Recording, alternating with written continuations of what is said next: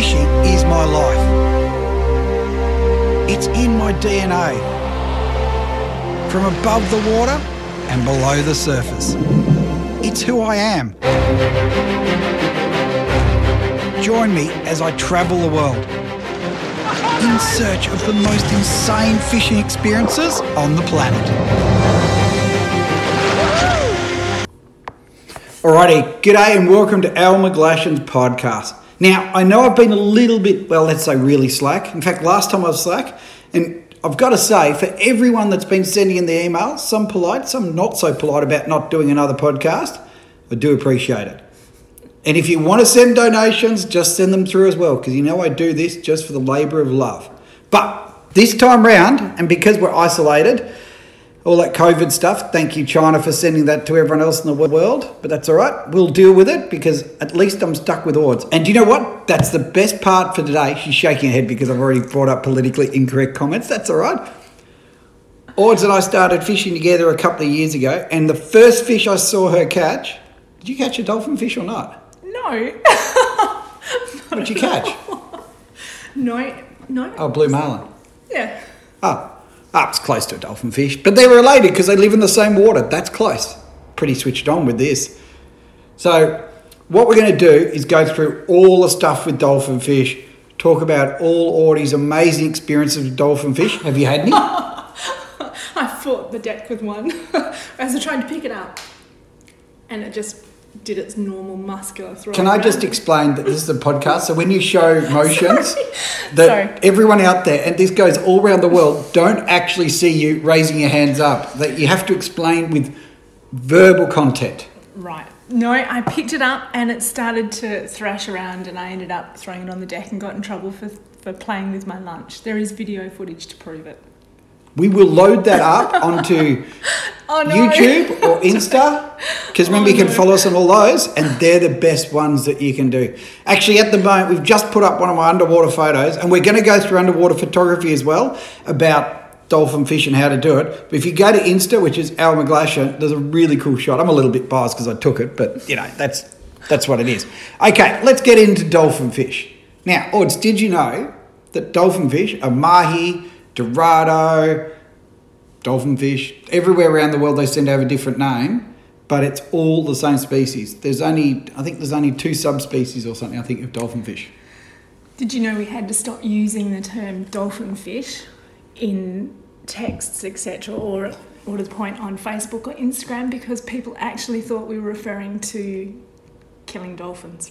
You know what? Those people, these politically correct ones, tell them to get stuffed. No. It is stupidity. See, you've got me on it again. No. It is absolute stupidity. It is called a dolphin fish because one of the ones was that they jump like a dolphin when they jump towards the boat. Yeah. Another one was that I read that they look like a dolphin underwater, which is the most stupid thing I've ever heard. But you know what? For all you politically correct, and that's what the government seems to be all the time now, is politically correct about everyone, you're dickheads. Sorry, you are just dickheads. People have opinions, and if someone doesn't like it, bad luck. You're not always correct. That's for the younger generation too. You're bringing out the best of me today. We've hardly even started the cork. Okay, I'm back on it. Let's do a reset. They're wide-ranging. They're throughout all tropical and subtropical waters, all 3 major oceans. So you know I've caught them in Kenya, Hawaii, PNG, Samoa, Fiji, Vanuatu. I don't know if I've caught one in New Zealand. Obviously Australia, east and west coasts, Christmas Island, both Australian and Pacific. We've got 2 of them. Florida, New York. I think I've run out of places I've caught them. So there you go. So they're everywhere. You can find them from Kenya to Florida, Ascension Island. Oh, we caught them at Ascension Island as well. There you go. There's another one. To Hawaii. So they're really wide-ranging, and as we said, they're tropical and subtropical. But what we're going to go through a bit later on is show that they actually go further south. So Australia's East Australian current, which is on our side, the other side, because we're stuck in Western Australia at the moment, is that it's actually pushing south. So they're now going into temperate waters, and that's why we're seeing them in places like even South Australia's caught them. So for everyone in the world, South Australia is the bottom end of Australia, sort of pretty much between, Western Australia and Victoria, and it's nowhere near any dolphin fish country. They've caught them there. They've caught them in Victoria out of Portland and the Southern Ocean. So it's fascinating that these fish are actually travelling a lot more than we really know. And you know, one of the biggest things, and I keep going on about it, is we need research. We need to know what they're doing, like so we can learn about them. I did some testing with or research with Steph Brody years and years ago. We did kingfish and we did dolphin fish, trying to learn their movements, and they're all shifting south on the east coast. Really? Yeah, pretty cool, eh? Yeah, right. So they're found everywhere. They're an offshore species as well. So they're found out wide, which means realistically, I'd say the continental shelf, which is 200 fathoms, 100 fathoms, 200 metres. But they are also in areas like New South Wales and that where the current spills over and comes in, they come in close as well. And I think it's similar in Florida. Yeah, right. Someone from Florida needs to come back and tell us about that, because I think you guys get them up in shallower water there as well. So they're a fascinating fish, you know, that they can do it. Biggest mahi. Now, this is the one that we've had a few questions about the biggest mahi, biggest dolphin fish, biggest dorado. For me, mine was 25 kilos. So we're up at Port Macquarie, north coast, New South Wales. So for everyone worldwide, that's 4 hours off the coast from Sydney. Fishing in January, so when the East Australian current's really roaring. Out there back in the old days, no idea what we're doing, I should say. I have improved. Don't laugh when I say that. I've actually improved in time. And we're trolling along and we saw this fish come up, and I thought it was a spearfish. I had no idea what it was. It's right there behind the boat, hooked up, had two on, one fell off, got mine, and it went 25.2 kilos. Oh, God. I've got a photo. It was actually before, for all you younger generation, before you actually had digital, it's a slide film or print film. So in the real old days. I was a lot thinner then, made it look bigger. And it was awesome, like hooked on 24 kilo tackle, it's jumping everywhere. And to this day, that's the biggest one I've ever caught. So 25 kilos is what, 45, 50 pounds, I suppose, 50 pounds, something like that. So worldwide, there's been a few. Now, all the big ones seem to be coming out of Central America. So they had one in Cabo San Lucas in 1993 that was an 80-pound record for ladies. And I haven't put the actual weight in for that one, which I think was 37 kilos, something like that. The all tackle record, according to the IGFA, is 87 pounds, which is 39.46, which I'd call 40 kilos. That is a massive dolphin. But I don't know exactly where they caught that one, which would be interesting to see where it came and, you know, where it was caught. But Panama, Costa Rica, Mexico always seem to be the area that get the biggest one. But what's really interesting is Australia. So if the world record is 39, the Australian record is 38 kilos. Gosh. East Coast, which is really interesting because you guys don't get big ones here on the West Coast, on the Indian Ocean side. You don't seem to get massive dolphin like we do at all. I thought we did get some large ones, but obviously How big? I don't know. Come on, this is it. No. This is national radio podcast. I want to talk it up a bit. Close to that, but I've seen some big ones bought over the sign. I haven't bought a big one over the sign, but... What's your biggest you've seen here? I have no idea, but there, as I said, is video footage of my first, which was probably my biggest. How big? I couldn't tell you. I'm not good at estimating the weights. I'd have to ask 10 kilos, 20 kilos, 50 kilos? Let's go under, let's say. No, How long? How long was it? Don't you love it when you put on the spot? I told you get put on the spot. Biggest mahi caught in Western Australia. There we go. We're going to see what size they come to. Great thing about having the internet, it's the only Western angler. 15.3 kilos. Yeah. Exmouth, Coral Bay. There you go. So 50. So that's a standard one. We saw them over on the East Coast with us. Yeah, definitely. I'm just going to type in while we're at it and just see what the biggest mahi. And just so you know the difference between your East Coast current, we get a little bit more complex over here. We call it the Lewin current. Yeah, so ours is East Australian current, so that and you get the Lewin current, which is actually a lot smaller. Mm-hmm. So Sport Fishing Mag, which is actually, can you believe Sport Fishing Mag, which Doug Orlando, who I fished with many, many years ago, picked me up in his sports car with rods sticking out in Orlando, Florida, went fishing, has actually, can you believe this? The mag is closed down. Oh, really? Yep. So I think Marlin Mag's still going, but it's closed down as well. So very sort of sad state of affairs for magazines. For me, all those years of writing magazine articles, and they were the good old days. I'm starting to sound old now, and now they've all gone. So that's gone as well, and it's all this social media stuff instead. So it's just changed so much. We've lost all that. Yep, it's just information. And all the skilled photography in those days is all gone now. It's just very disappointing. It certainly is a sad state of affairs, with the magazines. And do you know what you lose? It's interesting now that you get, and this is diversing, I seem to constantly diversify on these talks, but anyway, is that you used to have experts that were really good, and that's how they earned it. Now you have this social influences, which basically in fishing, if you've got a bikini, you've got more rating. No, that's what it is. More people will follow you than someone that's good at fishing. So, Ords, what we need from now on is you're in a bikini. So everyone, Audie Croft will be bikining it up. Definitely. Either she does it or I'll do it. There's the challenge. Next fishing trip, you will be in a bikini.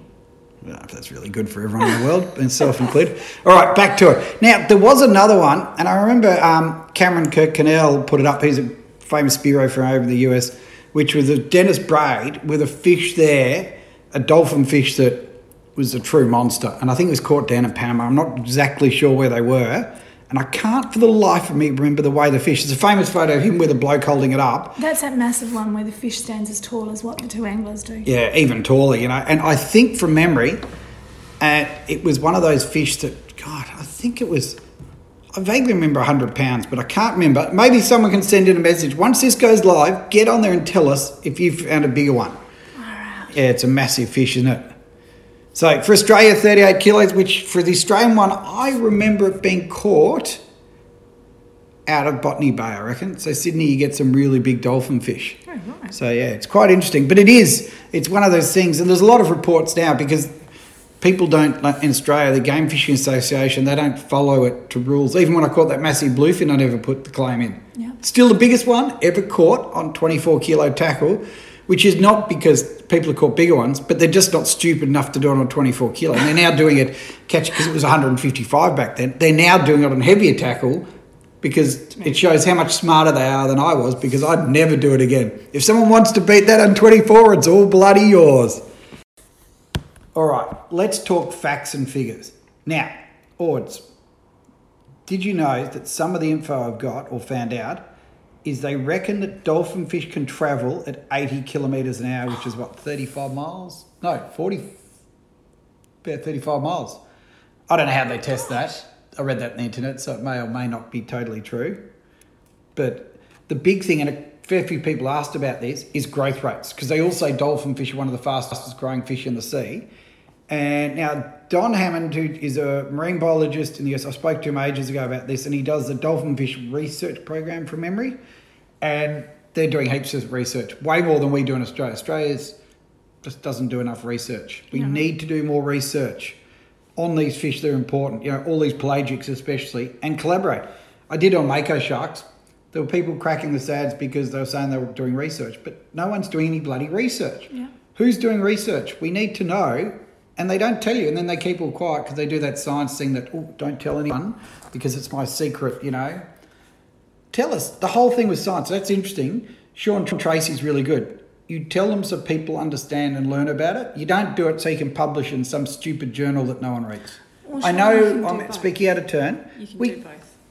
God, you're just politically correct, aren't you? You can do both. No, you can do both, but you need to do it so that the public, because that's the people that end up counting. Citizen science. And we need a lot more involvement where citizens can play a big role in it. Yeah. That they can, because you've got all those fishermen out there that could be doing research. And I did it. We started it actually with Steph Brody when she was doing it. And part of her research is to catch kings and catch dolphin fish. She was going to have to pay a charter to take her out to catch the fish, and then gets a shit charter that can't catch fish anyway. So we organised, Phil Bolton I think organised it from memory, that we teamed up and we took her out, caught all the fish. So we sponsored it to a certain degree to doing the research, because fishermen they are the true conservationists. We helped doing all the tagging. We're acoustic tagging kingies and catching dolphin fish and doing it all. That is what we need more of. And you've got to get rid of these old school scientists that think they're too good. Well, there's a massive resource out there, isn't it? With just our rec anglers. Oh, sorry, just put my Yeti cup down. All right, so we've had interruptions, we're trying to drink coffee. Now, going back to Don Hammond stuff, now from memory, I remember him saying, and someone might correct me if I'm wrong, that they can grow up to 1 inch a week. Oh my gosh. That's like a few centimetres. That's like almost a centimetre every couple of days. And that means then, so if you're thinking that, and they can grow like a few pounds a month, like a kilo a month, you're talking serious growth. Like you think of that. So that big fish I caught that was 25 kilos is, so what's that, 3 pounds? I've got to work out now from pounds to kilos. So it's a kilo a month. So it'd be 25 months old at the most, maybe That's 20 months old. So that much growth in 2 years. So they are one of the fastest growing fish, which is the great thing about this, is that you can, for a species like that, is they're sustainable because you can catch bucket loads of them and they replenish quickly. So they're perfect fish that should be targeting. Gosh. You know, it's to me, it's really good and logical about those sort of things that people should be exploiting. And finding out their movements and all these things are really important because for us on the East Coast, so going back over my side, we've got the East Australian current. So they're up in the Coral Sea, which is off Cairns, you know, where the giant black marlin are and all that. And then they push down with the current and feed. And now they're going all the way down past, down past Eden, all the way towards Tasmania. Because that current is actually, and we're going to do a documentary on this because it's really exciting stuff. The East Australian current has moved about 350 kilometres south, I think is what they said, in the last decade, or last 2 decades, ever since they started measuring. I might need to check my facts on that one. Yeah, that would be But it is actually moving south. It's still fascinating. But And all our fish are going south with it. So Yeah. everything's moving south and it's changing. And so, of course, the mahi is spearheading that. They're right on that front edge of that current. Like, it's fascinating that this is a tropical and subtropical fish that is now living in temperate waters. it's incredible. And then we've had these bizarre things where they get caught. The guys bluefin fishing down in Portland in Victoria, there in Western Victoria, have been catching dolphin fish every few years. Yeah. Like, Which it's they never still would have previously. 18, 20 degree water, but in the absolute most bizarre spot out of the blue. Yeah. So they really are a wide-ranging fish. But here is a question. They come down that East Australian current every year and you get in places like New South Wales where the current's enclosed, you've got fads like fisheries fads and you've got lots of private fads, you've got fish traps and flotsam everywhere. You get millions of dolphin fish, right? From little ones that are, 20 centimetres long to proper metre-long monsters. My question is, where do they go? And that's what we don't know. No one knows, yeah. What we think, and all the game fish, but they're only small, like a marlin can swim back up, but I'd guess they do is they wouldn't go back up in that current because it'd be too hard. So they'd go down and maybe they go out to sea and come up the Norfolk Rise, which is Lord Howe Island, the Wanganella Banks, all that area which is famous for its striped marlin. Maybe they do that, which is hundreds of miles offshore. Again, we don't know and we need to know. Yeah. That's the frustrating part. All right, let's get back to it now. We're going into my notes because I'm such a professional. So, yeah, talking about them, I found them in bizarre spots over the years. So I remember one day I was out fishing and dead flat, cubing for yellowfin. I think it was 18 degree water. This is off Sydney. Right. And we looked out and there's a bow wave coming towards us like, oh, yeah, it's a mako shark, not a problem at all. And it's coming up and we're looking at it going, oh, yeah, it's coming closer and you can see the blue in it. So I thought it must be a striped marlin or something. It comes up to the back of the boat and I hand feed it and it's like a metre long dolphin fish. And I'm hand feeding it in the water. And I hate to say I then caught it and ate it. Oh, Well, well, at least that's what you're out there for. And he's who well can fed. resist a dolphin fish? Yes, Mahi. my tacos. That's the one. So yeah, it just swam straight up the boat, and I still remember to this day thinking, my God, bizarre, isn't it? So there's fish that turn up anywhere. Now during the summer months, as we're saying, and we're going to profile the East Coast a bit here, East Coast of Australia, because that's the home waters and stuff that we can really give it. So during the summer, they make that annual migration south with the current. They go into New South Wales, and it changes. They can be North Coast New South Wales in January. You normally see some really big dolphin caught. Right. What's interesting is they're not caught around the fads. They're caught out in the open with the guys blue marlin fishing. So places like Port Macquarie, where they've got a strong game fishing fraternity there that chase blue marlin, they catch some big dolphin fish. And guess what? What? That's where I caught my one. Yeah, right. I wasn't chasing blue marlin. I was just hoping to catch anything back in those days. So I won't say I was an expert. But yeah, and the guys up there have been catching. So quite often you see smaller fish on the fads and the bigger fish are out on the open. And we're going to go into that later on about different techniques and stuff. On the West Coast, it's very different. So you guys over there, your continental shelf miles out. And it's the same as the guys in New York and places like that, that the shelf's like 50 miles offshore or something, you know, or 100 miles I think it might be there. It's a long way out. For you guys it's the same. So those fish are travelling down, but they're a lot wider. What I find interesting is you guys don't seem to catch the monsters. No. What did we say the record was? 15 kilos or something? That's a tiny dolphin fish for the East Coast. Yeah. Well, they obviously breed them bigger in the East than the West, I suppose. So. It'd have to be, surely, there's not the population out there fishing off the shelf as there would be for you guys where it's in closer. So once again, your citizen science comes into play where that resource is well and truly all over your area where the dolphin fish is. Whereas here, being so much further offshore, there's less of a population out there. I will put it as an East versus West, that obviously the East Coast fishermen are better than the West Coast fishermen because we catch bigger dolphin fish. There you go, I'm putting it out there. Now, I'm sure I'll get a few responses to that. We won't burst that little bubble. Eddie and Chad and everyone will be like, what the hell? Dylan will be going, listen here, Al. Actually, speaking of that, I went out years and years ago with Emma George and Ash, that Emma used to do that pole vault stuff when she moved to Perth, and we went out and fished the Rottnest Trench.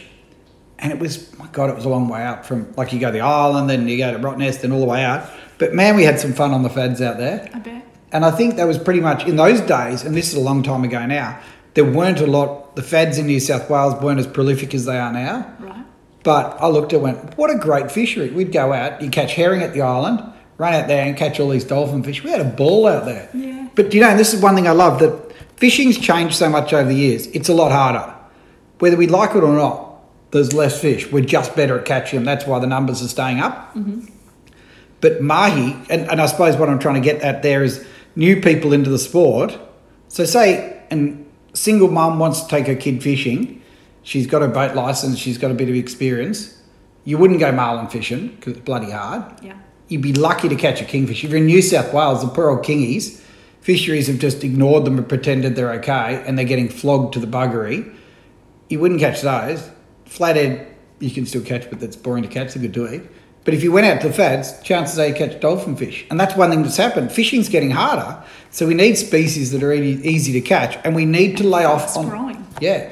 Yeah, well, that's it, fast-growing, and they taste good. And we need to lay off species that are slow-growing, and because they're the ones get hit harder. I mean, we saw what South Australia did with its snapper.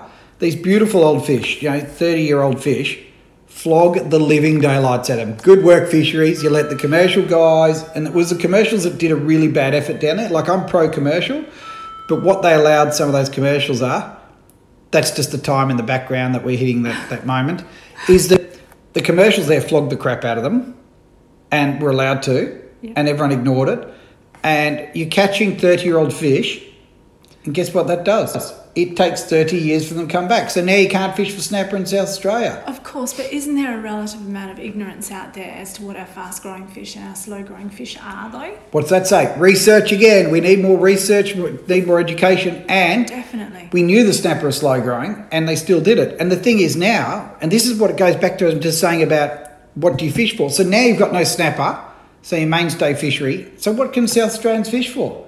Squid or whiting? They haven't got really many dolphin fish down there. My argument is that we need to change the way we manage fisheries, and squid, for example, are a good one because they're only 18 months. That's it, done and dust. They're even quicker and faster and it's all done. So you can target them. But allowing them to do that, because I remember a guy cracking the SADs, this idiot fisherman, and I think he was from South Australia, telling me off for catching that big swordfish years ago when I did it for monster fish for the US. Now, I ate all that fish and we ran out in under 6 months for a 230 kilo fish. And knowing you would have delivered it around to everybody as well. No way, I kept it all for myself. It's too good to eat, I'm not sharing that stuff. Except Cooper was sharing it out at school and trading it. He was trading it for lollies and drinks, and we might even try and get him on, even though he's on the other side of the country, because he caught his biggest dolphin fish the other day off Sydney. And I don't know how we do it. We might try and Skype him or FaceTime him and put him in later in this podcast. Outside of school hours. Yeah, because he's homeschooling at the moment. But what I was saying is just before is that, and this bloke was giving me a hard time for killing a really old swordfish, which was only 8 years old. So swordfish grew really quick. But he then had all these photos of killing these snapper, and you sit there, and this is what we have to do. This is why we're talking about, it's not digressing this time, it's about dolphin fish being good. They're a good species to catch and look after. We do need to take the size limit off in New South Wales and just have boat limits. What's the current size limit? I think it's 50 centimetres or something over there. Why, if you catch undersized fish, you're going to give them a hard time. They're not going to be a high survival rate. You're going to want to look after it and do it properly. So what you need to do is take the size limit off and just have a bag limit. Yes. Much better idea. All right, let's get into tagging. So now we looked after fish. We're going to go and focus on the other end completely, and we're going to talk about tagging. So in New South Wales, so the game fishing, New South Wales Game Fish Tagging Program, which is run in New South Wales, but old mate Phil Bolton ran it for ages until they updated him or gave him a new role or something, the poor bloke. By the New South Wales DPI. Yeah, and it's I think the Game Fishing Association support it. I support it with my recreational fishing licence in New South Wales. As do I, because I hold one. Good, that's it. And so it's a great idea. And I think since 73, when Julian Pepperell started it, there is now almost 500,000 fish tagged. Really? Making it the biggest in the world. And out of that, I reckon almost 10,000 fish have been recaptured in that time. So it's a fascinating thing. And I'm just going to see, I don't know what recaptures for dolphin fish. I love how it's so organised that I'm just checking it up right now to have a look and see. Dolphin fish recaptures. Here we go. So out of the ones, so they've had a couple of really interesting ones here. Dolphin fish was recaptured or tagged on the 12th of February off Wingdang Reef at Shellharbour. So again, right in close. So Wingdang Shellharbour is about an hour south, 40 minutes south of Sydney. And it was recaptured by a tuna longliner, I think it was, in September between Lifu and Ofu Islands off New Caledonia. So it had travelled 1,176 miles, and that's in a straight line. And trust me, odds, I don't swim in a straight line. The fish is the second furthest travelled of all dolphin fish recaptured under the program. And the record is held by a fish that was tagged at Port Stephens and recaptured in Fiji. So this is showing that these fish really do move. They can survive catch and release. It doesn't say their sizes though, which no. During its liberty of 230 days, it went from 55. So there you go. It's barely size, or just size, I suppose, to almost a metre. So does that calculate? You better calculation than me. So 230 days has gone from, say, 50 to a metre. Yeah. 50 centimetres in a year. No, half a year, 3/4 year. Yeah. So that is a really fast growing fish. Oh, there you go. And according to New South Wales Fisheries, this is a modest growth rate. So this is probably where they can do it. Oh, they say even 3 to 4 mils a day. A day. Bloody hell. So to date, there's been in excess of 23,200 dolphin fish tagged and a recapture rate of 215 by New South Wales DPI Game Fish Tagging Program. So it's a fairly low recapture rate, but I reckon with dolphin fish, there's very high mortality rate. Not with tagging, just with, they only live, a few years. You can't. They don't live much beyond 2 years and have a maximum of 4 years. So 4 years. So your recapture rate's never going to be high because if they die out in the middle of the ocean or get eaten, exactly, you're not going to catch them. But isn't that fascinating when it shows those sort of things? That it shows that, so these fish we're catching in New South Wales or on the East Coast are seriously travelling. It really does show that they're a wide-ranging fish. And that sort of exemplifies, as we said earlier on, that they're in all major oceans. We catch them around the bottom half of Australia. So they're travelling around in the Southern Ocean from the Pacific to the Indian Ocean. Yeah, right. And I guarantee, and for the guys at South Africa that probably listen, is it the same for you guys as well? Are you catching them on the Indian and the Atlantic side? I dare say yes. So there's another one here that was that they've gone from fads. This is another interesting recapture. So it was caught off the Tweed Heads fad, which is up in northern New South Wales, right on the Queensland border. Mm-hmm. And it was recaptured. It was originally, sorry, let's go to the weights. It was 3.5 kilos, 75 centimetres. And 88 days later, it was caught on the Port Hacking Flad by game fishing boat Murrowini, which is Roddy Finlay. Oh, really? Yeah, Roddy's boat, Murrowini. Now, what's really interesting there is that shows that they're following that East Australian current down and travelling quite hard and going from fad to fad. So to me, that is a really interesting, scenario. And just digressing, Roddy and I have been friends for God knows how long now. We first went Southwest Rocks. So Southwest Rocks is probably one of the places I've caught dolphin fish closest to the shore. Mm-hmm. Is about 5 hours north of Sydney. It's a little bay that tucks in that you catch marlin right in the bay. Like in water, you can run ashore. It is unbelievable. But you catch big dolphin fish in there as well. I've caught wahoo in there. Roddy and I went up there.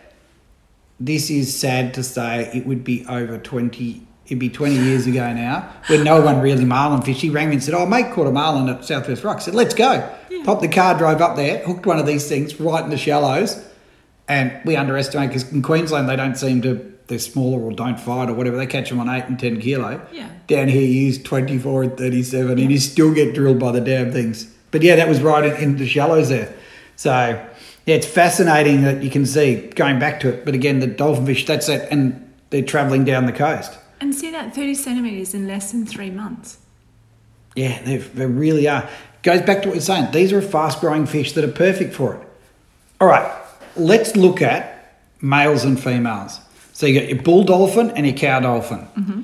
So your bull dolphin has a very square, flat forehead. So it basically goes straight up. Yeah.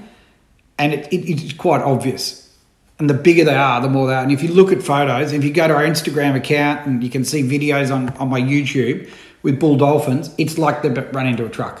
Yeah. It's square across the nose. The females, or the cows as they're known, have a sloping forehead. So it's really easy to tell them apart. And pretty much as soon as they start growing, they form into that shape. Now, one thing I don't know, and again, if anyone can come back to us, do they both grow to the same size? Well, there's been nothing to say that they don't, so... Well... It'd be interesting to know if there is. Yeah, because you get, black marlin and blue marlin. All the big ones are females. Flathead, all the big ones are females. The males are only small. Yeah. But with dolphin fish, my biggest dolphin are always males. Yeah, I've never caught a cow to the size. So I reckon it's the other way. I reckon the males grow bigger.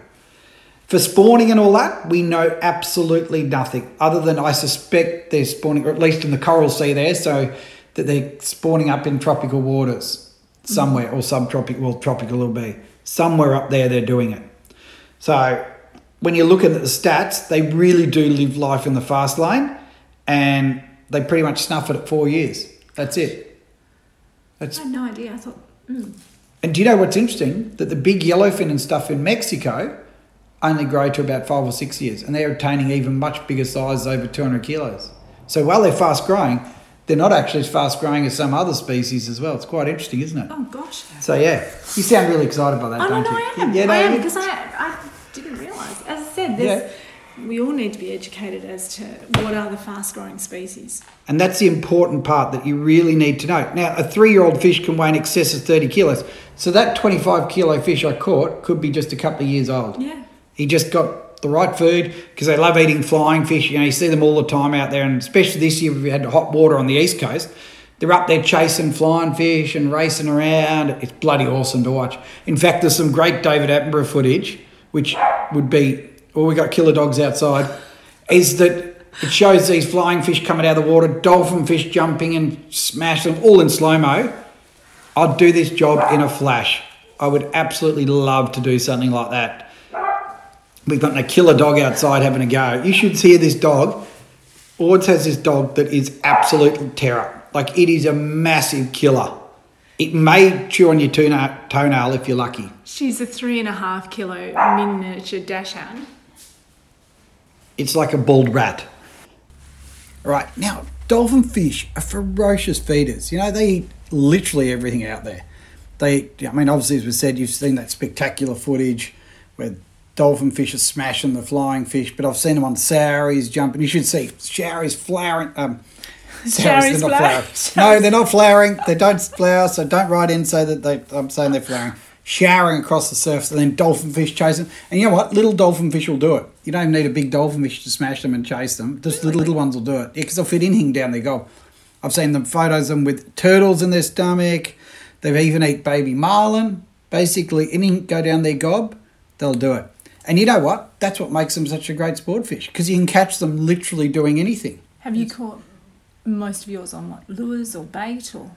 Lures, bait, fly, trolling. Trolling's actually the best way, and we're going to go into it in a minute about for the really big ones, because they're not often on fads. They're often way offshore on their own. But you know the funny part? What? You catch them blue marlin fishing, and it's bycatch. So instead of catching it on 15, 10, imagine 8 kilo tackle catching a 20 kilo dolphin fish. Oh my God, that'd be insane. Instead, you catch on bloody 24 or 37. Yeah. So, but let's talk about underwater observations. Now, we have a massive following for spear fishermen, particularly on Instagram because of all the underwater photos. Right. And what I want to do is just go through some observations that I've seen that can A, help them spear them better, and B, for fishermen to learn more about it and see. I just love learning about how they behave. For me, with dolphin fish, I've spent a lot of time in the water with them. And initially when you get in the water, so if you're on a fad or something like that, they will normally stay well clear. Yep, most of the time they'll stay back. Unless you're feeding them up, they might come in a bit quicker. But if you jump in, there's nothing in the water to attract them in. They will generally keep their distance and look at you like, what the hell's going on here, I actually think I jump in the water. Yeah, you're laughing, aren't you? You're laughing. I jump in the water and they're like, wow, pink walruses are going north, not south. They're meant to be, I saw it on David Attenborough, that they're in trouble. They're all getting squashed up in beaches. Oh no, this one is down in the tropical waters. You can't. I've got nothing to say. Got nothing. So what I've noticed is that they'll often stay back, and what you do is you drift around, and the key is, particularly for spear fishermen, the young ones are a bit young gun that charge in there. Don't charge in there. Just drift in a bit, then go back to the boat. Or if you do a drift, just drift. Don't swim around a lot. Just stay and let them come to you, because they're naturally inquisitive. Right. And sooner or later, they'll come up to you. The other thing I've found, and this is from a photography point of view, is when you catch a dolphin fish, it's beautiful and gold and blue, and it's like they've been painted with an artist's brush. They're such brilliant colours. In the water, they're actually translucent. So that's where that camouflage factor comes in. It must do. They don't seem to have those bright colours at all. They seem to be translucent. And what you see is the eye. In the old days when we did Strike Zone, and Strike Zone was really for us that pioneering time where we really learnt underwater. It was designed for behaviour. For everyone that hasn't seen it overseas, is that it's actually, the whole series is now on YouTube, is that it was all about everything we wanted to learn about the water, like all the fish I should say, but because it was all underwater, there were theories. So what we did was, Rod Croft and I, pardon me, I'm just about to yawn in the middle of it. It is exciting, don't yawn. And designed a camera and trolled it round with a bait behind it to film interactions and how bait, the predator-prey, behaviour and all that. Right. And with dolphin fish, they'd all race up on it, but you'd see their eye. They'd almost be translucent underwater. So as an underwater photographer, one of the biggest challenges is to get that shot. And when you take photos underwater, they're all translucent. They look crap. So what is it, not until after they've taken the bait? Yeah, sometimes when they're taking the bait, sometimes when they come close up, they'll put the colour on a bit more. When hooked all the time. So it's quite fascinating whether it's a reaction. Adrian Gray, who's a mate over in the US who does some really good ones. He's got a couple of good ones over the years. But it's fascinating how they change colour. And your perception, what they look like on the boat to what they're in the water is totally different. I have seen them race out from when we've done a lap around an overturned dinghy that they've obviously had as a fad. When they spear out at you, they are just dashes of blue. Yeah, so they're blue in the water as opposed, or translucent blue, as opposed to that golden yellow. Yeah. So there we go, there's another one. There's a lot of homework coming out of this one. Can anyone tell us why those colours change? So this isn't just about us informing you, it's about your feedback as well. How good's that? I feel like a teacher. All these kids that are homeschooling at the moment, all that. Kids and little. I like to say Dr. Al, but it's Teacher Al. That just sounds wrong. All right. While we're on that very wrong subject, let's talk about finding mahi. So now we're getting down to the nitty gritty, to the stuff you need to know to catch more fish. FADs, fish aggregating devices. Do you know what I used to think it was? Fish attracting devices. It's not attracting, it's Aggravation, you were going to say. It's aggravating. No, it's Aggregation. aggregation. All right. And if you keep leaning on your chair like that, they can hear those crackles sorry. every time you move. Stop making me laugh. I'm just a funny bloke. You didn't laugh at that, did you? All right. You're not really helping me here at all. I've got to be honest. So in New South Wales, they've got a series of FADs. They run, so New South Wales and Australia, that is. I have to bring it back because it's worldwide, because we got listeners in every continent on Earth now, apart from Antarctica. Yeah, right. That's sorry. All right. That's okay. fantastic. But Field I know of you're sport. speaking about New South Wales, well and truly. But I have to say on that note that our Wreckfish West has just finished putting in FADs up in Exmouth. They're rolling them out through our Brollis Islands next year as well. So I think FADs are becoming... I reckon it's brilliant. Now, we fished it at Exmouth. We're up there with Rob from North Bank Boats, which is down South Australia. How's this? He towed his boat all the way from South Australia to Exmouth up in Western Australia, which is a real hot spot for fishing because it juts out and the deep water is basically straight off the edge. And towed his boat up there. I like his North Bank. I like that 7.5. It's a bit big for me, but I like it. Towed it all the way up there to start fishing and do like a long service leave, a couple of weeks, I think a month in the end, a couple of months it was, to go fishing. And we went up there for GameX, which is a big tournament, to help him out. Bomber came down from from the Northern Territory, all went there, bloody good crew, lots of little blacks. But they deployed the FADs and we actually saw the FAD being deployed. Remember, I was getting excited about it. Remember I said, what are they towing behind the boat over there? They're dragging some massive thing along behind the boat. And then, of course, went over and sitting there. Everyone's looking at me like, you're on drugs. And then we met the boys from Wreckfish West. And what's great is, and you might be able to fill us in, Ords, are they doing it or is Fisheries doing it? How does it work over here? My only interaction has been with Matt Gillette from Wreckfish West. He's been in charge of it all. So he was the one that was up there doing the physical deployment as well. He's the one we spoke to it. So is it funded through fishing licences? I would say you'd have to be. It would have to be. I'd have to check with Matt. How about I drop him a text and find out? I reckon that's a good idea. We can do that live where we're going and get some info back. Now, what's really great, and we spoke to them briefly when we were there, and they were saying that it's hard to get them in. And I understand with shipping and stuff because you have to have it so it's registered that it's in there. And can you stop creaking your chair, please? Payback's a bitch. Is that it's very, you've got to have it so they know where it is so ships don't run over it because there's a billion zillion ships out there these days. You know the funny thing, people talk about diesel being dirty and how bad it is that you've got a diesel car, and yet everything comes to Australia, everything comes to everywhere in the world, and it's on dirty diesel or whatever they call it, like the raw version, ships bringing it.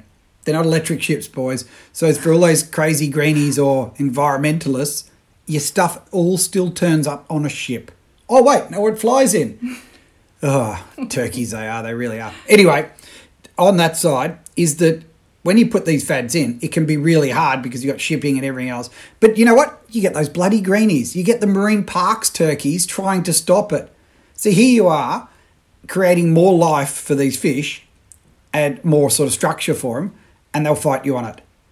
The marine parks, authorities, organisations, groups, zealots, Nazis, whatever you want to call them, aren't always about the fish.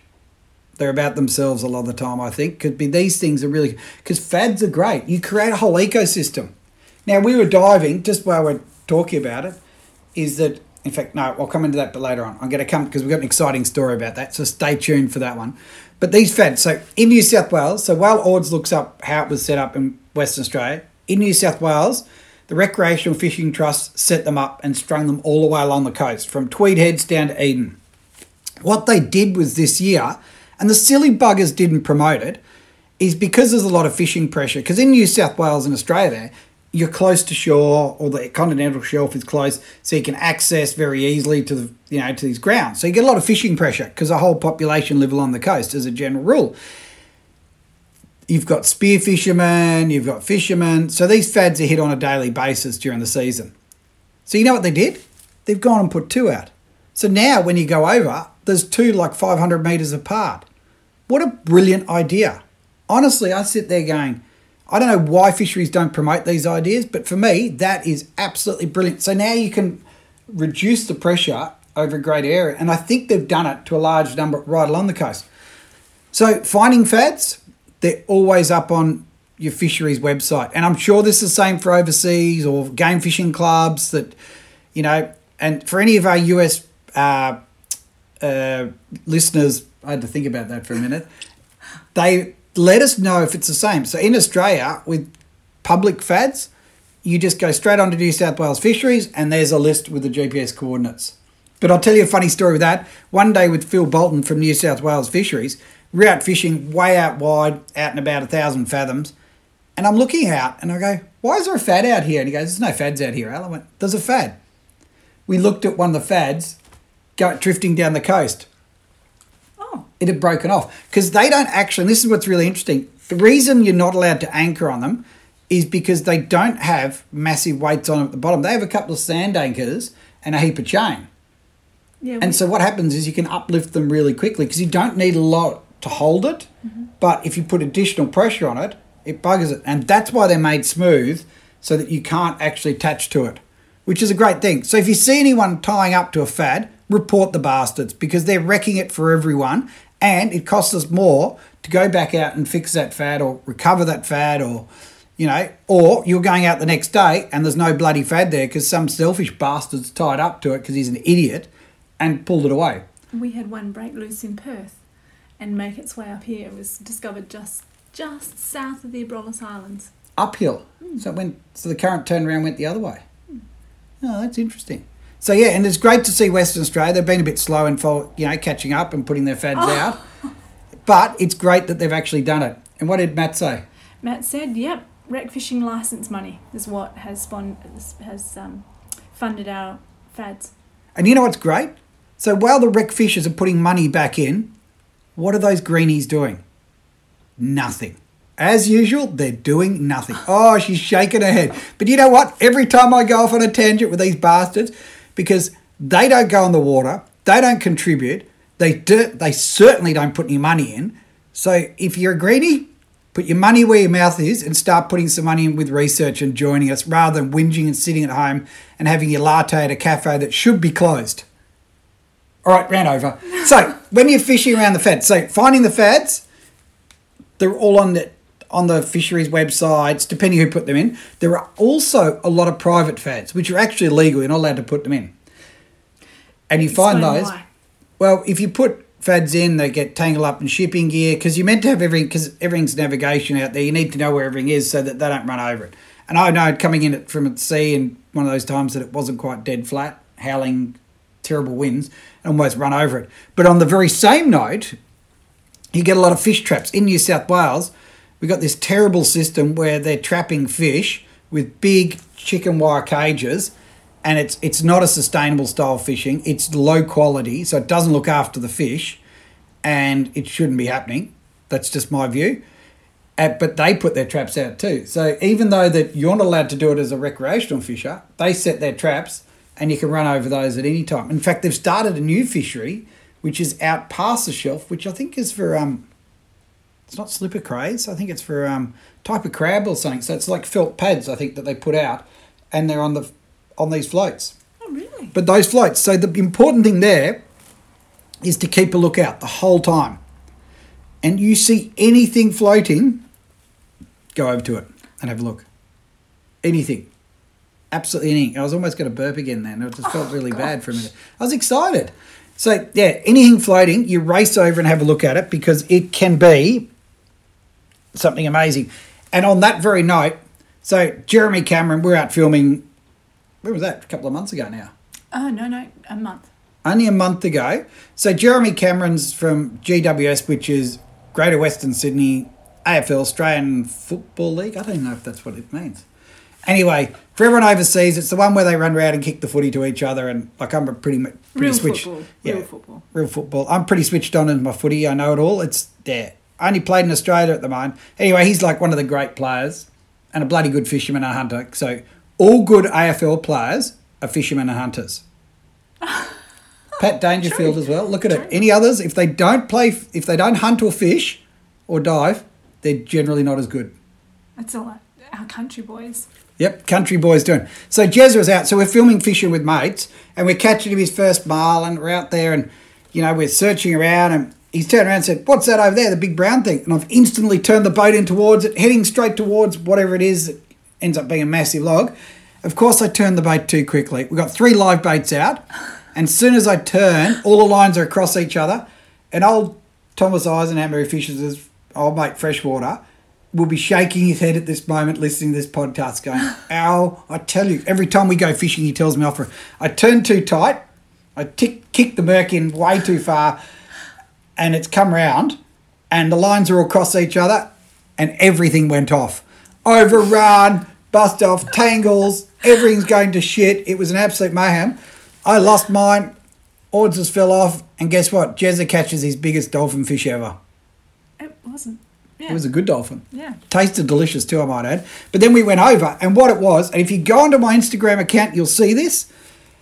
This log that was like 10 metres long was insane. It was so covered with barnacles. It just looked awesome in the water. Yeah. It was unreal. In fact, there's a YouTube video on my YouTube channel with it as well. And in slow-mo, you see it all moving. And I jumped in thinking, because this is like a gold mine for big mahi. We just caught them. I jumped in and swam over because we didn't get a bite as we came over to it. I cruised over to it, and all there were little like unicorn leather jackets, baby kingfish or yellowtail for the guys in the US. There's even a clownfish in there, wasn't there? Yeah, clownfish on it and all that, way down south, because you think you're south of Sydney here. Yeah, absolutely amazing to see, but no dolphin fish. And it's the only time ever that we haven't seen it. Like for me, you see that sort of stuff all the time. And there was a rude comment, because I've just put up on social that you can ask questions that we're going to add in at the end. And I will just put Jez's in right now. Jeremy Cameron put up something about seeing something beached on top of the log. That's not... You're not meant to laugh at that. It was only when I went over the top. I got caught and my belly got stuck on it. So I was sort of like that, rocking and rolling over the top. Seesawing. And I kind of got stuck on the top of it. I had my new diver R fins on one side. They're too big for me, so too good. And on the other side, my big fat belly. So I got caught on the top. And of course, you guys came past laughing at it. And all I had was an audience underwater of all these unicorns and little clownfish all looking at me going, what the hell is that? So thanks, Jezza. Thank you for reminding us. So that's the thing. So anything floating out there is worth investigating. It's one of those things that you've just got to keep an eye out. And it's not just flotsam. It's also, obviously, fish traps or anything that you see. In fact, while we're over here in Western Australia, we've just been fishing the Abrolhos, having a blinder on blue marlin and stuff. In fact, we caught our biggest blue marlin I've ever seen in Australia with old Spags and Cody and Brody, and which was 700 plus, just throwing it out there because I'm pretty excited about that. And odds, it was Pete on Ballock, which is a beautiful old wood nut from Queensland. Beautiful made boat. He found flotsam out there. Didn't he find a float or something? A buoy? He did. He found a fender. Loaded with dolphin fish. Yeah. So the only dolphin fish caught were by the people that spotted the flotsam. Yeah. So there you go. That's why it's so important to find that stuff. And I'm pretty sure it was eaten as curry that night. I didn't get an invite for that, so... So I've just got... now... Big fish offshore. This is probably the other thing for finding the fish. In places like Vanuatu, all the tropical islands where there are some fads, but there are not a lot of fads, you also see a lot of dolphin fish feeding, chasing flying fish. So where the white birds are. So when I fished Samoa was a classic example. So we went and did a doco on Samoa years and years ago. And if you saw a little white tern flying along and holding, he was nearly always on top of a blue marlin or a dolphin fish. Yeah, right. So that's where your observation goes beyond just what's on the surface to what's up above. Absolutely. So if you see a patch of flying fish coming out, or you see frigates are another one. You see those big guys hanging around, they'll be on top because the frigate is the only seabird that can't land on the water. Really? They can't land on the water. And then they steal it all off their mates when they go back to shore. So poor old gannets and everyone else go in to feed and then come back to shore. The frigates hassle them, then they have to regurgitate their food and then they steal it. And then they go and sit next to each other like best mates on the island. It's like, you guys are crazy. But yeah, so frigates are another good sign. So birds as well. And of course, as a general rule, cleaner water's better. Mm-hmm. So, and bait, if you see bait jumping, get on it. Sowies as well in New South Wales, but as a general rule for everyone else, that's more a rarity because that's at the extremity of their range. But flying fish, patches of bait up north, and of course the birds. And that pretty much covers that whole side of it, big fish offshore. So the next thing is fishing techniques. Your preferred method of catching them? Preferred method. Good question. I like the way. That's not even rehearsed. So None of it's rehearsed. We just pick it up. That's why we've got alarms going off, dogs barking in the background, creaking seats. Very professional, this show. Very professional. My favourite way is trolling lures out wide. Nowhere near fads, nowhere near anything. Lures. I like to switch bait as a personal thing because lures, everything falls off. But dolphin fish, you catch them. And interestingly, I've done a lot where I've trolled over the years and tried to switch them, and I find it hard to switch them. If anyone has a technique out there that means they can switch dolphin fish better, I find them hard to switch as a personal thing. Switching bait or lures? Yeah, so if you're running teasers and the dolphin fish come in and you pitch a bait like you chase a marlin, obviously, I've found it hard to try and pitch them across, switch them over to the bait. But if I'm trolling just snag and drag and snag, trolling spread of lures, catch them all the time. Yeah, right. And a favoured lure? Anything in particular? Generally, you'd say small, but in the reality, the bigger dolphin just smash the biggest ones. Like, what was that one we caught, that massive blue marlin, that violator, that bonza lure, or, The violator, yeah. Violator. What a great name for a lure. Every time Ords put it out, she just cringed. God. Don't you love it? Now you're laughing now. Get off. All right, we're back on it. Back on track. So, what was the other one? What's Ben Weston? What's the lures he does? He's got some good ones. Richter. Lures. Richter. They make some good ones as well. I love how you didn't know what it was. I don't know. No. Ben, she didn't know what lures they were. Ben, it wasn't. So they got some good True. ones. He actually sent a whole heap to Cooper. Instead of send them to us, he sent them to Cooper. I think that's because he has more faith in Cooper's fishability. Right. Now, actually, because we're just checking, because I think Cooper's coming online, so we're going to add Coops in and talk about his favourite techniques, and then we're going to continue.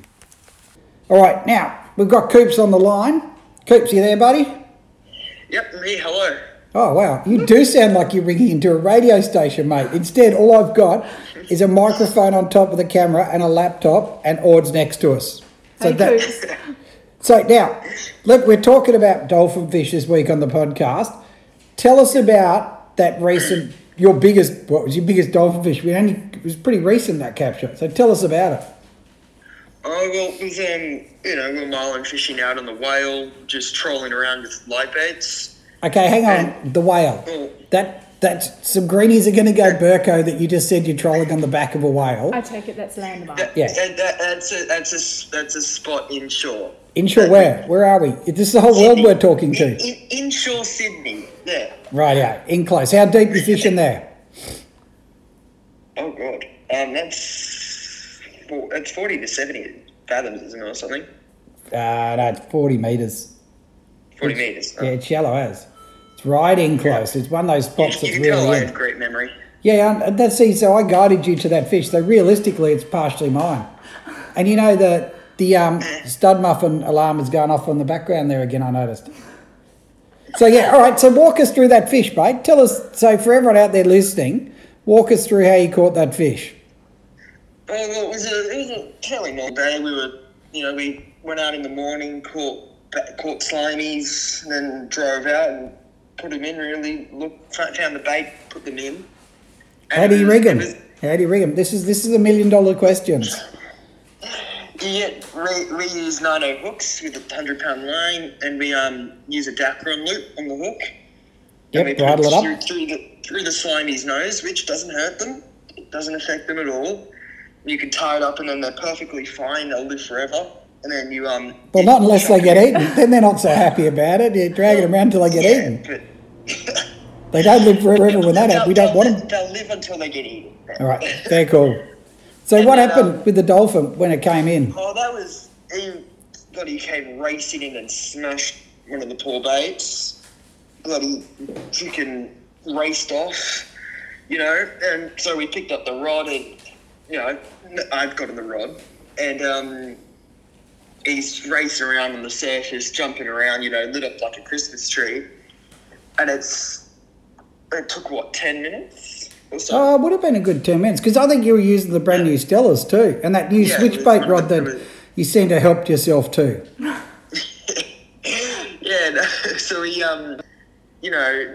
just usual technique, find it nice and slow, don't pull too hard, and just lift the rod up, take a bit of line, you don't need to freaking pull it in as hard as you can. But no, just did that, got him in, because they usually tire themselves quite quickly with how much they race around and jump and all that.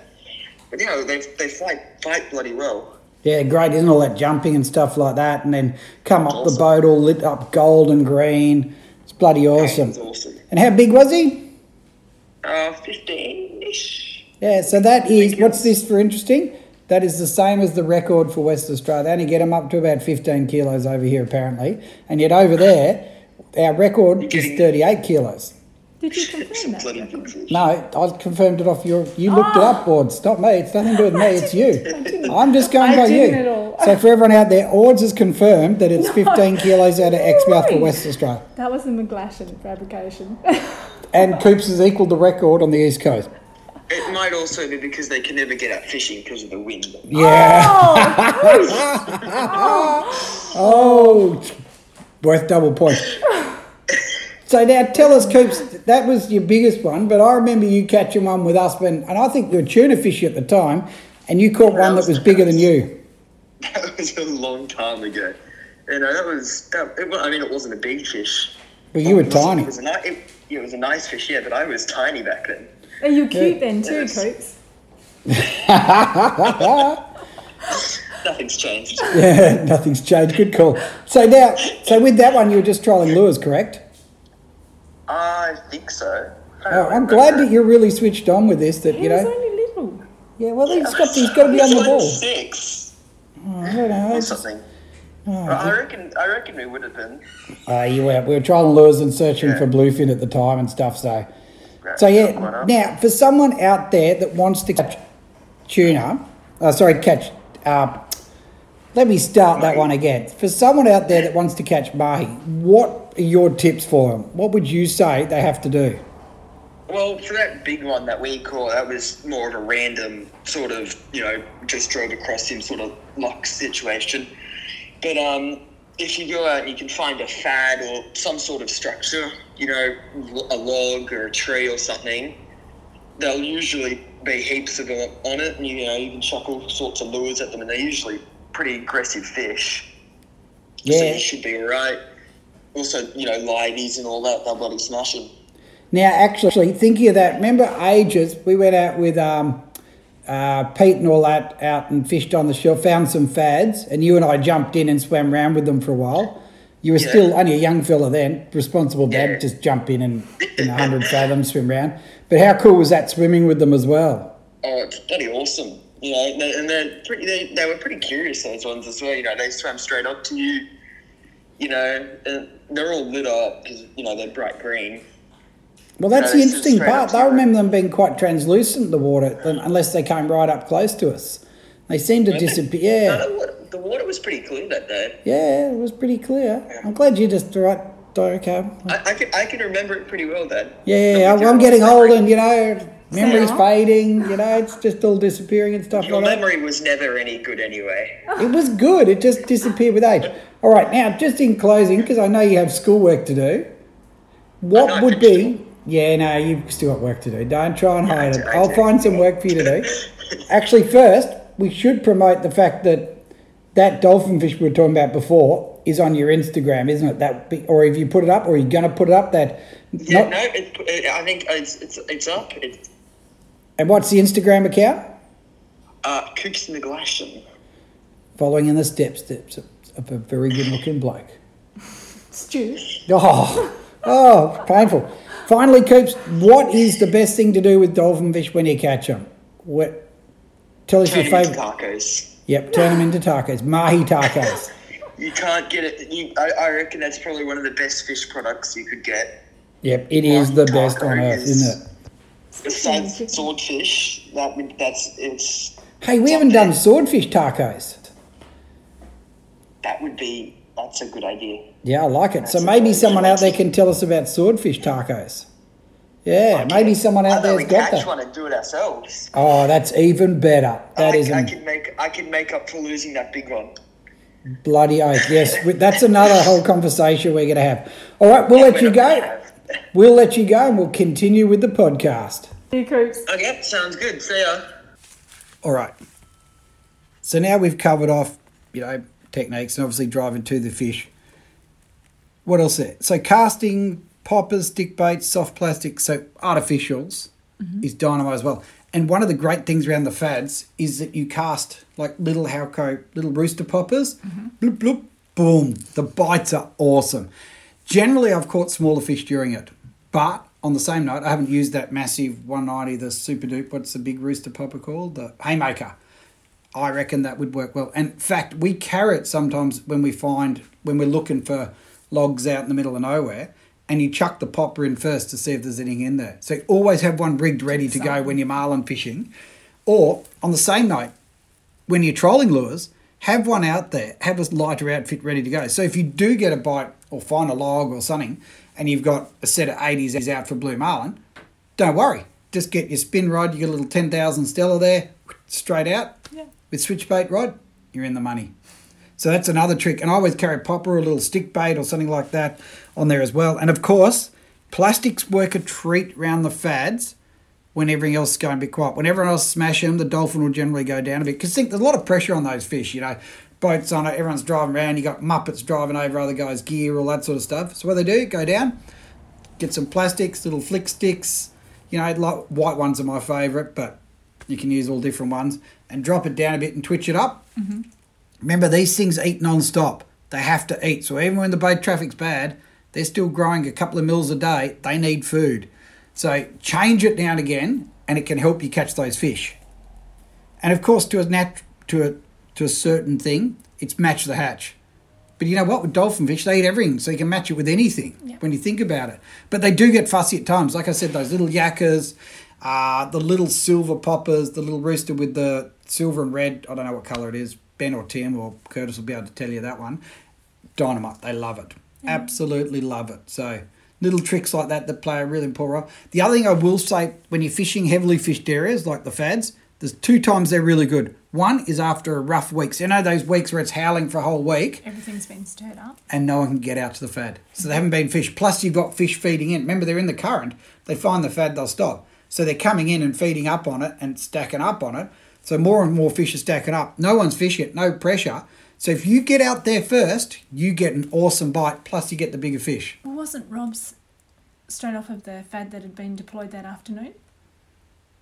You're going to have to go a little bit more. Rob Cummings from North Bank. Yeah, so we caught, and that's quite interesting, we caught fish off a fad that had been deployed within the space of an hour or 2. Yeah, yep. So that's how quick they work. The other thing worth mentioning on that very same note is that if you have that week where it's rough weather and no one fishes, and when you get out first, you will catch the biggest fish first. So the biggest ones eat the most.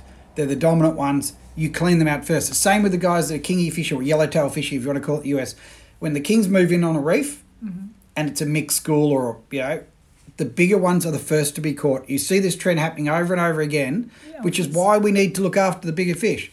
Same with dolphin fish. So if there are a couple of big ones in there, you race in there and get it first, you tick the box. So for that, you need to, I'm not saying go to sea in rough weather that's, beyond your capabilities. As a skipper, you can only go to sea in the situation you're comfortable in. Just remember that. Doesn't matter about your boat, doesn't matter about anything else.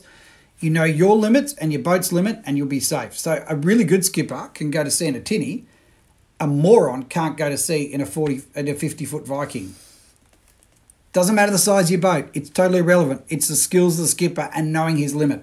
But if you sneak out, the day that weather starts to calm down and you're the first boat on those fads, holy moly, you could be in for the bite.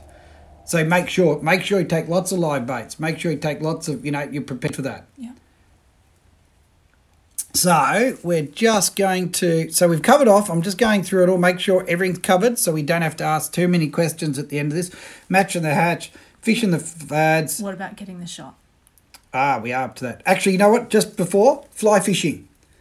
My old mate Justin Duggan and Mark the Doc and all that love their fly fishing. Mahi are built for it. You pull up at those fads, cast a fly in, like a little clouser or, I don't know, bait fish imitation. I'm not a big one on fly, I don't know enough about it. Absolute dynamite. You know what? They jump, they carry on, they're awesome fish. So they're perfect for fly as well. So it's lure, fly, natural bait, skip baits as well. I've caught a couple of big ones on skip baits as well. Yeah, right. So, yeah, over the years, we've caught them on everything. They're bloody great fun to catch. Now, when you catch one, you want a good photo. Okay? Now, this is an important part. So, while it's mainly a fishing podcast, it's, best job in the world, which it is, the job is getting good photos. So, the problem with a dolphin fish is you get them on board, they go berserk. Mm-hmm. Scar up very quickly. Yep. No, nothing. They don't scar up. Right, okay. You just stopped. They scar up and just went...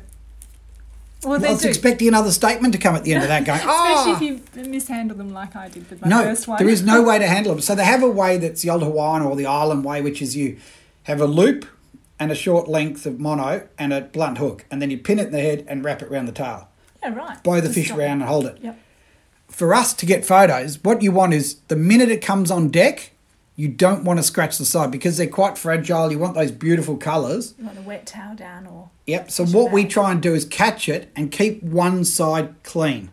So as soon as it comes on board, lock it down on the bottom. Now, be very careful if you've got trebles. Of course, all trebles should have the barbs pressed down.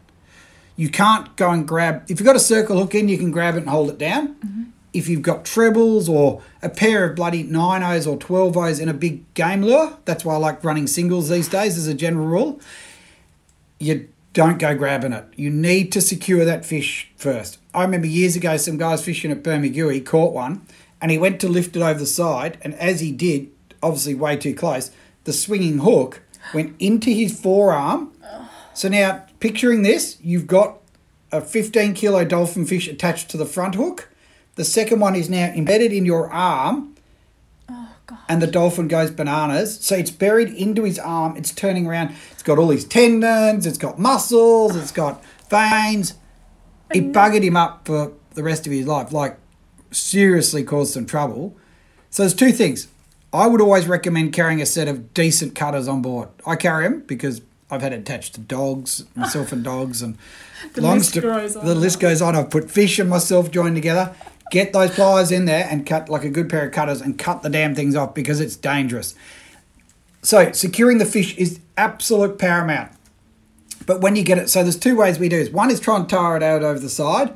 So when it comes to the boat, it's worn out. We try and do photos over the side of the boat. Again, be careful. When I was in Samoa, I was jumping in and doing underwater. Yeah. And we were meant to have single hooks on everything. Anyway, and I've got two dolphin fish on and I'm trying to film one and look at the other. One of the others jumped over my head and I've still got the footage and hooked up my snorkel with the second hook and ripped it out of my thing. So much for single hooks. There was a bloody doubles in there. So imagine if that was in the side of your head. I'm just saying that this is a real priority. You need to be conscious of it all the time. So when you get the fish, secure it, get it on board, but keep one side clean. You've got to keep it clean for those photos. When you get it, so once you've secured it, get the hooks out. And there's a habit of these guys putting their stupid stick baits hanging out of its mouth.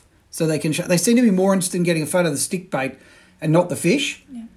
And for the life of me, even I have to do it like with, Halco and Shimano, you meant to put gear and lures in and all that. Even I avoid it a lot of the time because it can be really dangerous. If you do it, make sure the fish is dead. Because I had years ago, old mate, and that's why I'm so against it, Ken Boyk and I, holding up Big Kingy.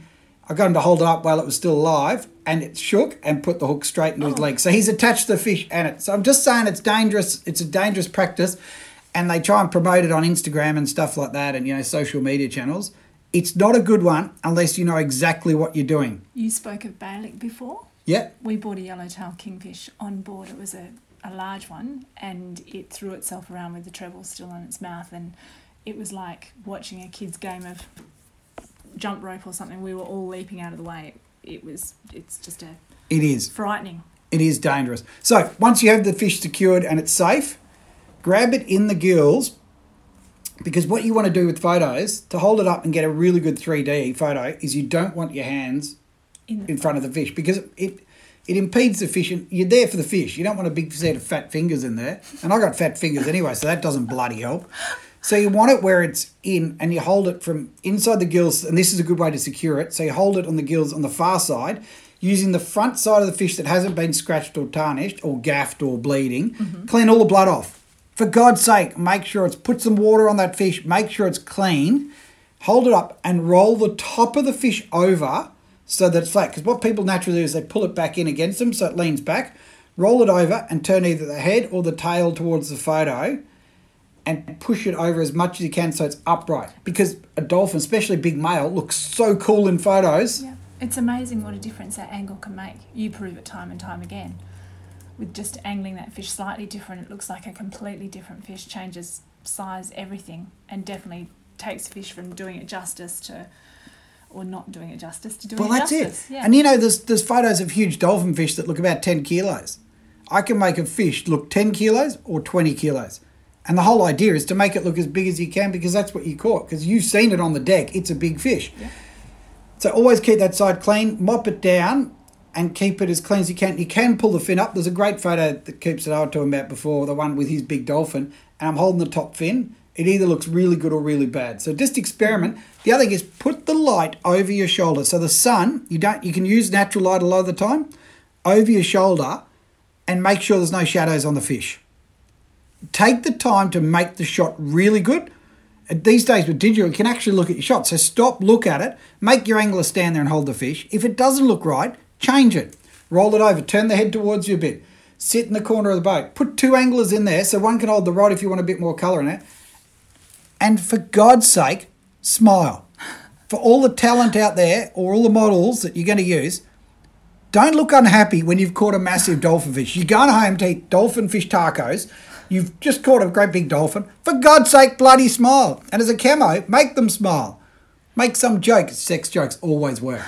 You make it, see, look, you just smiled. As soon as you say something about sex, they always smile. I was going to say that the dolphin fish is one of the most spectacular ones to photograph. So your job's not hard when you actually go to photograph it, because they stand out, their colours, the vibrancy, the shape of them, everything. So if you make a bit of effort to make it look really good, and it is. It's not a lot of effort. You've seen it. We've done these photos, and it's not that hard. Clean the blood off. Make sure the fish is nice and neat and clean and no scratches. Yeah, do it justice. That's a good thing. And you're killing it, so it's fine at that end, so that you're not going, if you're not going to let it go, if you let it go, it changes everything. And we tend not to take as many photos of the bigger ones we keep, so it's harder to do.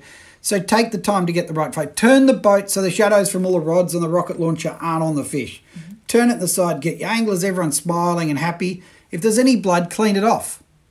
It takes 2 seconds to make a really good photo. And do you know what the big thing is? When you go home and boast to everyone about catching this amazing, massive dolphin fish, and you pull out this crappy, grey, dull photo and look at it and go, and they go, oh, that's not that big. It's one thing I've learned over the years. Make the effort to make it look good, and it's bloody amazing. That was my stomach rolling because I'm thinking about fish tacos. Mahi tacos. Because that's exactly the last thing we're talking about. And this is just on the same note. These fish are too important, right? Look after it. Do not leave it on the deck.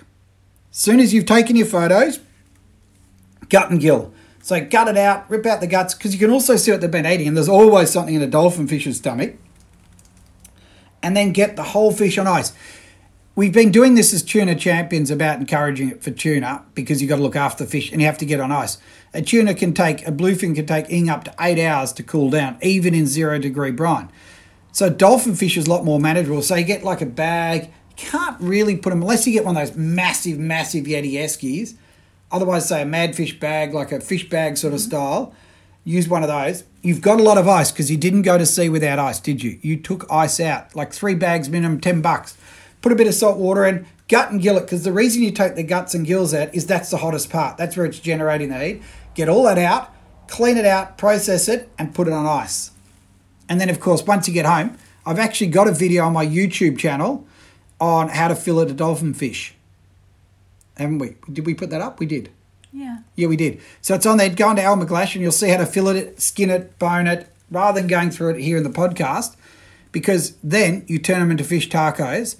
And ask my kids, and as Cooper said before, there is nothing like mahi in fish tacos. It is the best eating taco fish on earth. Yeah, I'm in full agreement. I'm a bit partial to kingfish, but okay. Well, that just crashed and burned there. So there you have it. Let me check and make sure I have covered everything off. I'm pulling up my notes. All right, getting the shot above and below. Oh, we didn't talk about below. Yes, we did. We talked about getting it close. I actually, just quickly on getting the shots below, is one of the best ways is to get the fish up beside the boat on the line. And I've tried jumping in with them, and it works okay. But you know what the best one is? Which you've been doing with your Laxus Go. You know, the one that Alan gave you? Yeah. Holding it over the side of the boat. Boat's just in gear, out of gear, in gear, out of gear, and pull the dolphin fish on the line, bring him up beside it. And some of my best photos, although one, which is probably my best, it was a big dolphin we got these photos of, I had a rusty hook. And here I've got all these photos of this beautiful fish. You look at it, it's all over Instagram. And everyone goes, can't you afford decent hooks? VMC cracked the shits at me. Everyone told me off for it. It worked. And then they're going, oh, that fish might die. Yeah, that fish is being eaten. It was going to die. So Its fate was sealed. did anyone say what a great photo? Costa Sunglasses used it. Everyone goes, what an amazing fish. I put it up by using rusty hooks, Al. What is wrong with social media? So on that note, we've covered everything off. This is dolphin fish. I am so sorry that I've taken a month, maybe 2 months to get to the next one, but that's all right. And you know what? How good is it to have someone in here doing it with us, having Ords do it as well? And even though she spoke about kingfish and didn't know all the Wreckfish West stuff, poor Matt will be absolutely fuming about it that she had to text him for it. She texted him in the middle of this. I just have to say that I was put in on this under duress. You were not. You loved every minute of it. Coops is under duress. He's in the other side of the country. He can't even go fishing because of COVID-19 and COVID. You're just baiting him. COVID. Okay. Oh, COVID. Corona. Sounds so much better. So that's it. We will get another podcast out soon because we might be stuck in here for a bit longer. But again, get on the social channels. We're putting up every week now, so we've increased it to weekly for Fishing with Mates. Is now on YouTube. We were doing it fortnightly, so every week that's going up. We're putting weekly stuff up as well. So I think Fishing with Mates is going up on Thursdays. On Tuesdays, we're putting up more content as well. So twice weekly stuff is going up on YouTube. Social Instagram, we're obviously putting more and more stuff up. You know, it's all the good pics and we're learning to process them better. The recent trips, the big blue marlin, all that sort of stuff to keep you entertained while you guys are at home. Of course, Facebook, or Hatebook as they call it, has been actually quite nice at the moment. There hasn't been too many unhappy people out there. So just stay safe. If you do go fishing, or if you do anything outside, just stay away from everyone. Be a real, what's that, a hermit? No, not a hermit. What's the one? Antisocial. Just be antisocial while you're being social. That's it. So yeah. Good. And of course, other ideas for new stuff you want to hear for the podcast, just let us know. We've got plenty of time on it. We've got plenty of time. Oh, yeah. The storms are going up around. Look at the size of it. You're in for it now, buddy. Come on. How good is that? I'm Al McGlashan. Woohoo!